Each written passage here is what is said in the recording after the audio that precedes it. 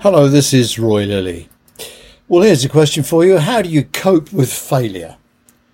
Well, first, define failure.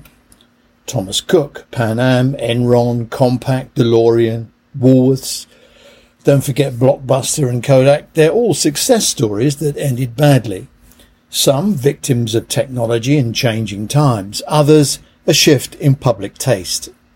It's easy to point the finger, but tougher to point to who will be the next, and even harder to point out what must happen to avoid it. The NHS is obsessed with failure. The whole regulatory regime is predicated on failure.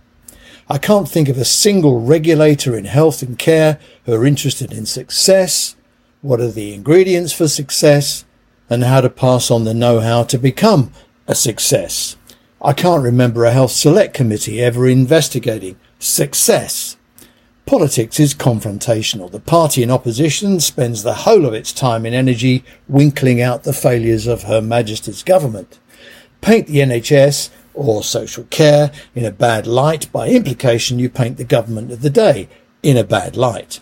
Finding fault is a national sport egged on by the media.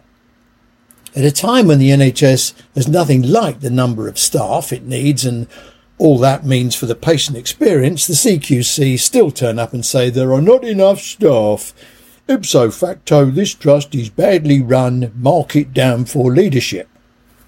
At a time when the annual uplift in funding is about 3.8 and inflation is running at probably 11, regulators will say the trust balance sheet is in a mess, it's badly run, blah, blah.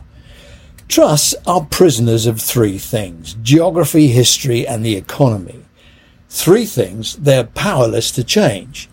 If a struggling trust was a struggling branch of a national retail chain, they'd close it. There's evidence aplenty in our ghost town high streets. Fashion retailers, banks, chemists, all quick to close branches where it's impossible to hire staff and where the numbers don't add up. The NHS doesn't have that luxury. Indeed, it's most likely that services in areas of deprivation where staffing and demand costs are a problem are the very places where trusts will struggle. No account is made of that. They're victims of workforce policy, arm's-length organisations and politicians who've bungled workforce planning. They're victims of the economy and have no influence over funding allocations. They're victims of ludicrous expectations and promises made by politicians that they're unable to keep. And they're victims when careers are trashed because they're obliged to deliver the undeliverable. Turning around an organisation that finds itself in a hole is not easy, particularly when regulators, NHSE, regions, MPs and the press turn up with a JCB to dig the hole deeper. Nevertheless, it's a job that has to be done. We can't walk away and put the shutters up like the retail industry. Trust turnaround inevitably involves more money and someone to come with a fresh pair of eyes to see the good the organisation is doing. New words to encourage the people left with no choice but to work in a failing trust. It takes courage, skill and talent. Exactly how it's done is revealed in a new report that has found its way to me. Now, I'm not sure I'm supposed to have it, but you can press the link in the e-letter and you can read it for yourself. It was commissioned by the fabulous Sue Holden, formerly NHSE's Director of National Intensive Support, and alas, she's now gone.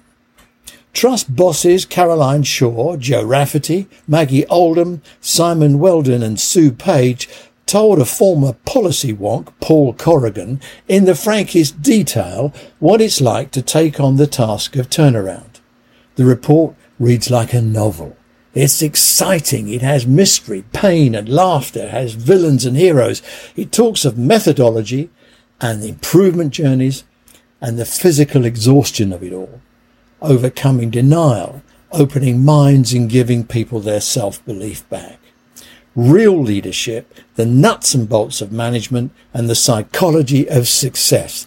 I have no hesitation in saying this is the best report I've read in 50 years of NHS watching. It's a masterpiece, a must read, and leaves me with the question, Why didn't we hold on to Holden?